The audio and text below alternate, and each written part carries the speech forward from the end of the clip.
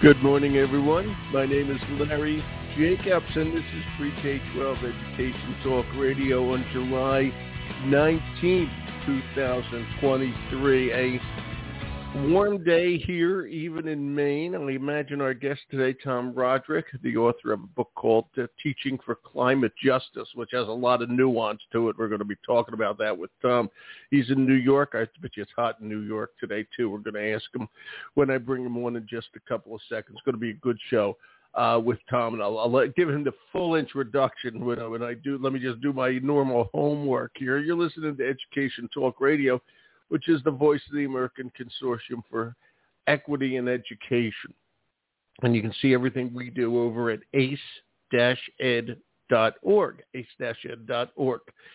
By the way, if you want to write me with some suggestions or anything like that, anything you want to talk about, please do so at larry@ace-ed.org. I welcome your comments and your thoughts and your ideas, et cetera, et cetera.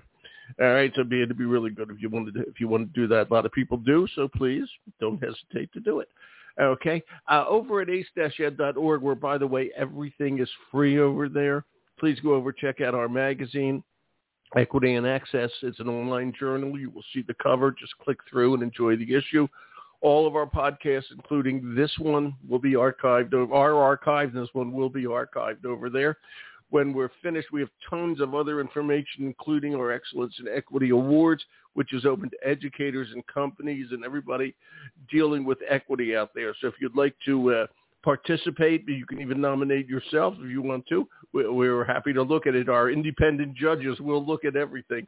Okay, please do so. It's free for educators. If you're involved with a company or anything, you may have to give us a little donation in order to get your name in there, etc. So check it all out under the awards icon at ace-ed.org. And then I will bring on Tom Roderick. Good morning, Tom. It's Larry here.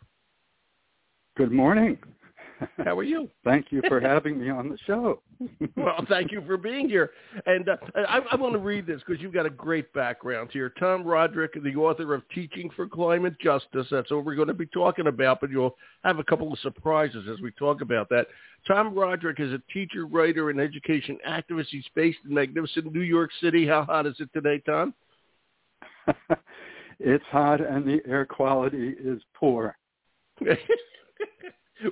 Just ride the subways all day. That's simple. Okay, stay out of it. Right. Okay? What can I tell you? And Tom retired from his job as the founding executive director of the nonprofit organization called Morningside Center for Teaching Responsibility. And Tom was the founding executive director for 36 years. And Tom, I'm sorry the job didn't work out. I didn't know it was going to be temporary. You probably didn't even realize that. Right. Right. Congratulations on that, man. That's Thank good. you. That's good stuff. You know. And it's the Morningside Center for Teaching Social. Now, don't blame it. And it is social. And I knew that actually because I've been over on the website today. But on my cheat sheet, okay, they forgot the word social. Boom, boom, boom, boom. Okay, so there you go. Thank you, Tom. And I'll get while I'm here, hold on. Let me just do this. It's morningsidecenter.org. That's going to be the easy way to get over there, morningsidecenter.org. And then you should get over there and take a look at it. Tom's going to tell us about that because what they do there relates to what his book is about. All right? It's really important stuff. And a lot of it, this is why I'm saying there's a lot of nuance to it. We're talking about climate. We're talking about social justice. Right? And those two things are inexorably linked, okay? And we're also talking about social emotional learning to get the right mindset. We're big fans of SEL, to get the right mindset to make this work for everybody. And it's subtitled, the book, A Vision for Transforming Education. It's from Harvard Education Press. I'm sorry you couldn't get a good school to publish it. Harvard, everybody. Okay, I'm in Maine, by the way, so not too far from Harvard Education Press. Okay, and Tom, let's talk about that.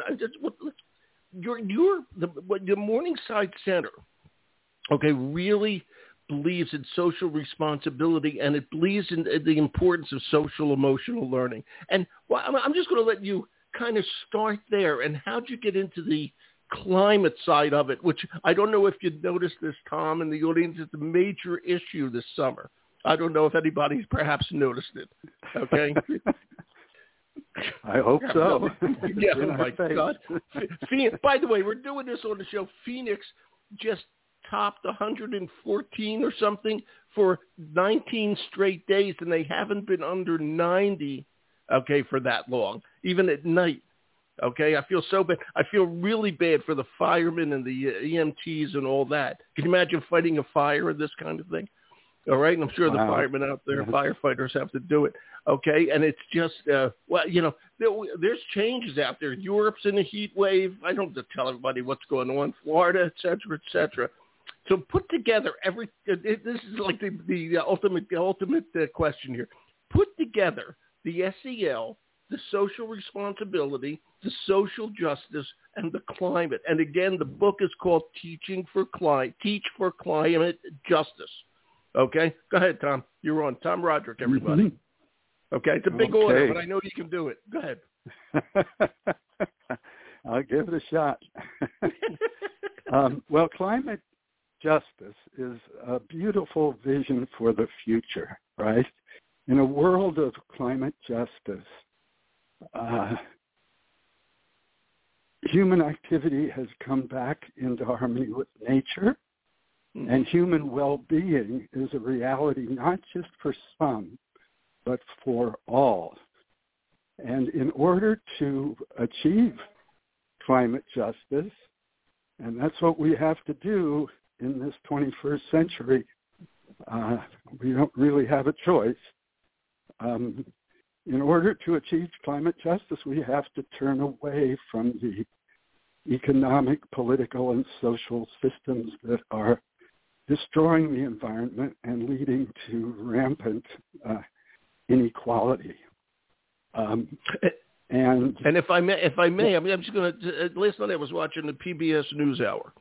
All right, and there was a big article about it's just dawned on me as you were talking. The Indian tribes who share the Colorado River, and they aren't getting exactly their equal share, so to speak. All right, the Indian on the federal reservations, I might add. Okay, and that's just U.S. And then I want to carry what you just said a minute ago.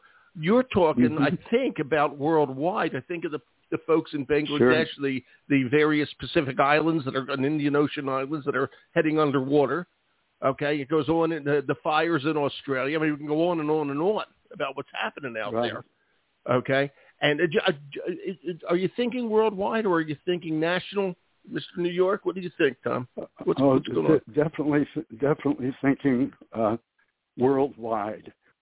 And, of course, the United States has a big influence worldwide. So, the United States as well, but definitely worldwide. And to accomplish as I said, it's going to be necessary to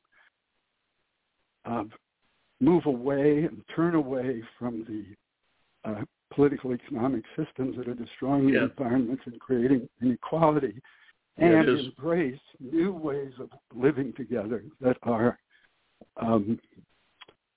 friendly to people and the planet. And climate activist Joanna Macy calls that the Great Turning. And to accomplish the Great Turning is the calling of our time. It's the adventure of our lives as people living in the 21st century. Wow. And educators have a pivotal role to play in that process, in bringing about the Great Turning. All of the young people and children in school now and for the foreseeable future, their lives will be shaped by the climate and the inequality crises. And they will be called, in turn, to shape the world they're growing into. And as educators, we need to prepare them for that. There's no more important thing for educators to be doing. And how do we prepare educators? This is what your book's about, educators, to do that. And I agree with you how important education is and how, and I agree with you how it must change. Okay, but and you're doing a good job at it, by the way, with your book, etc. But somebody has to, some district somewhere, somebody has to make a difference in the way we teach educators. We say they have to do this, okay? But how do we teach them to do it? I mean, no, who can do it? Help me, Tom. Yes, well, the book is intended to provide a vision and a pathway forward works for educators. It's not a curriculum. It's not one more thing for teachers and educators to do. It's the first to offer a comprehensive vision of what education needs to be climate crisis. Mm-hmm. And that's great. The idea is to guide and inspire educators to develop curricula, provide professional development, and do teaching and learning in the classroom that is truly radical and transformative, that is truly going to make a difference. And it's relevant to what we need now, basically. Yeah, it's going to make that's right. And go ahead. And I think one basis for my, I mean, something that grows out of my career and the link to Morningside Center is that over the years, Morningside Center was founded by educators concerned about the danger of nuclear war back in the early 80s. Wow. And our work evolved from nuclear age education to teaching peacemaking skills, to teaching how to resolve conflict creatively, to social emotional learning, to racial equity over those 36 years that I was there. And all through that, what we were doing was partnering with schools to implement research-based programs. And social emotional learning is a foundation, as you pointed out earlier, for this vision, because kids need to have skills in understanding and managing feelings, in dealing well with conflict and working with others, and that provides a basis for addressing the challenging reality, the climate and inequality crises. But we have a long way to go. My sense is that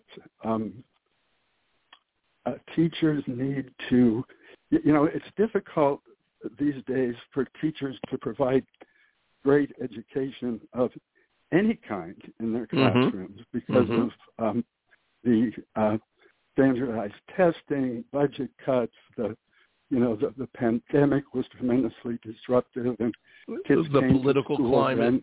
The political climate.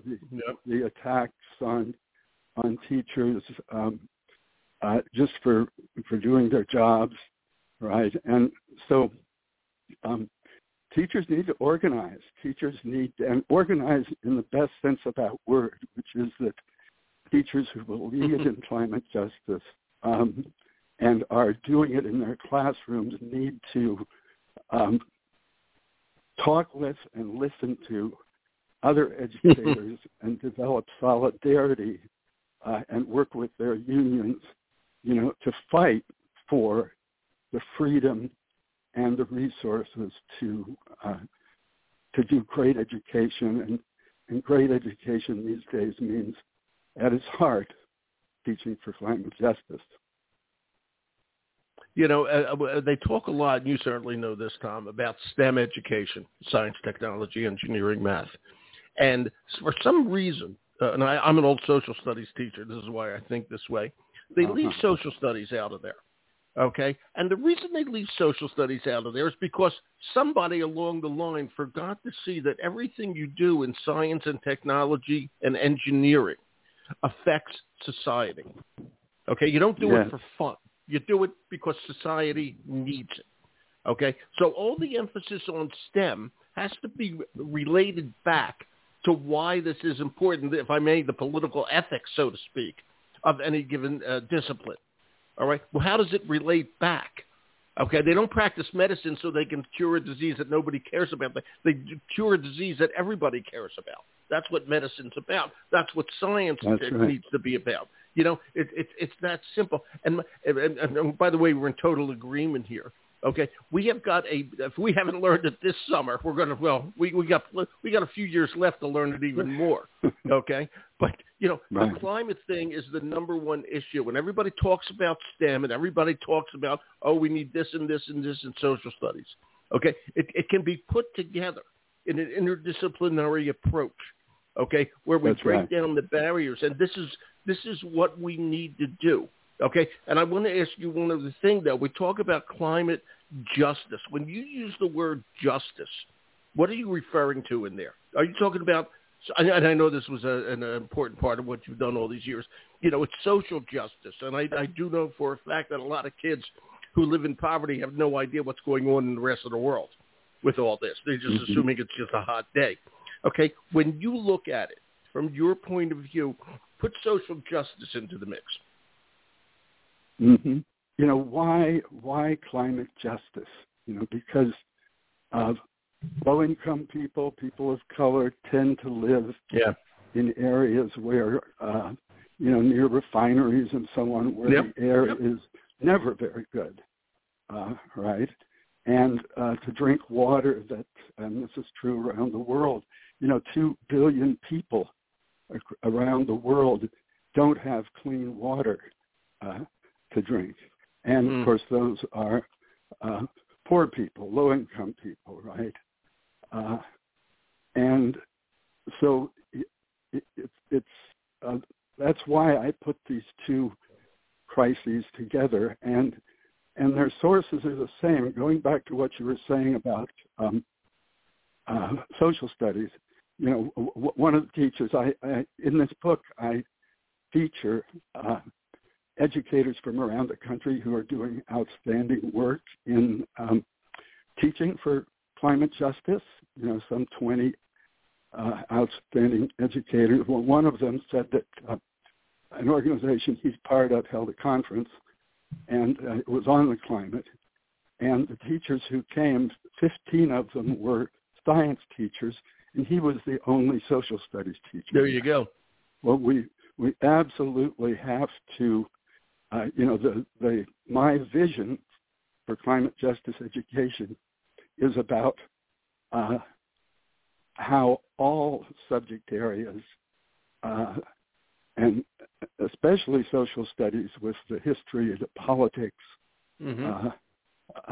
economics of the climate emergency, but also, you know, I have elementary school teachers getting their kids out into nature, building a caring classroom community. Kids at all ages can experience various aspects of this vision over the time that they're in school. You know, the 14 years they have from pre-K to 12th grade, in ways appropriate to their ages. You know, so the older kids really need to look deeply at the causes of the climate crisis. And we know it has to do with fossil fuel interests and big money. They have to understand that, right? The younger kids need to develop their love and understanding of nature. They're caring about, and kids of all ages, they're creating an equitable school environment where everybody's treated with respect.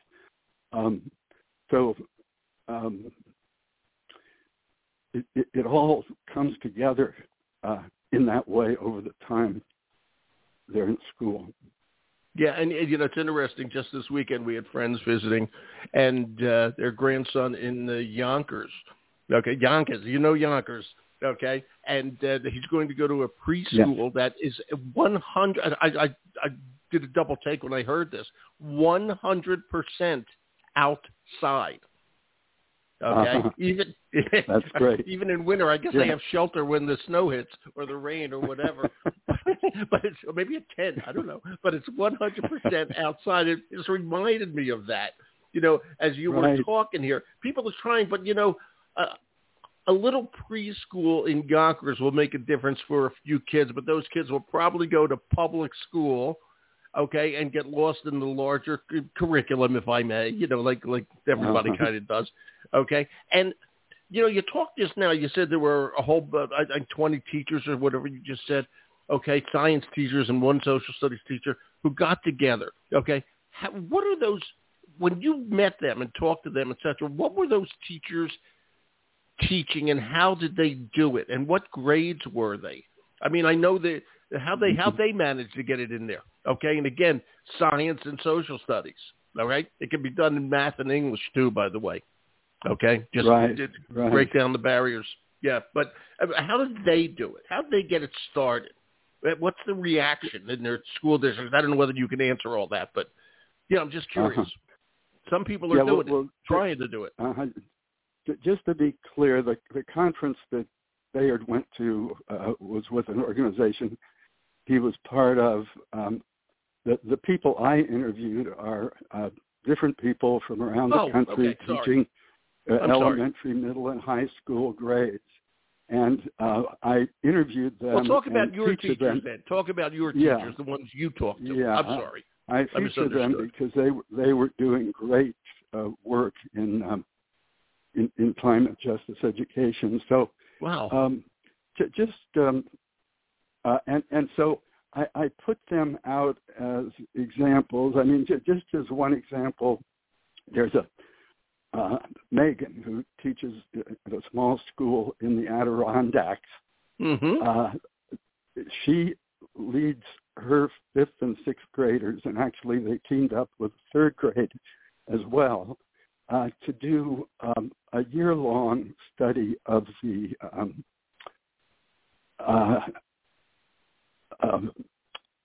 Lake Champlain watershed, which is where their school is located.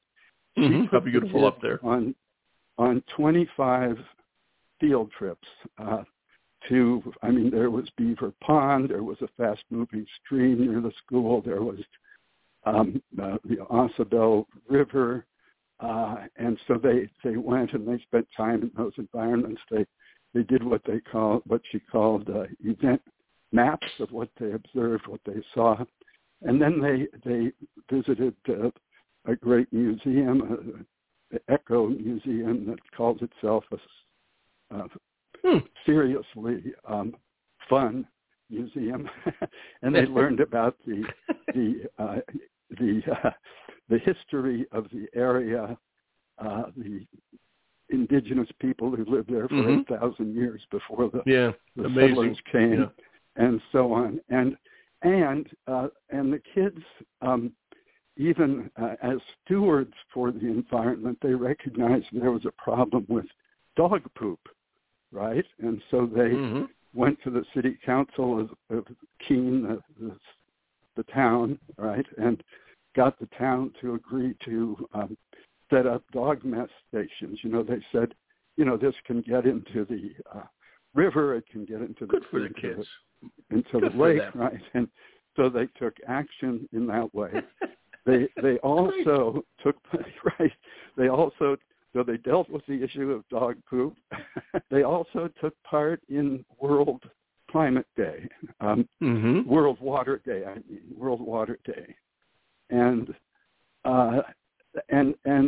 they had a guest speaker come who is with an organization that digs wells for people, and they read a children's book about a girl who can't go to school because she has to spend the day trekking to a place to get water and bring it back to her family. That's in the South Sudan. So that's the kind of teaching that the book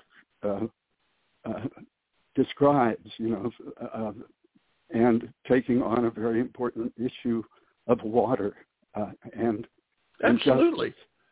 Absolutely. And once we get that, and Megan's a terrific teacher from what you're saying, but, it has to be on a continuum.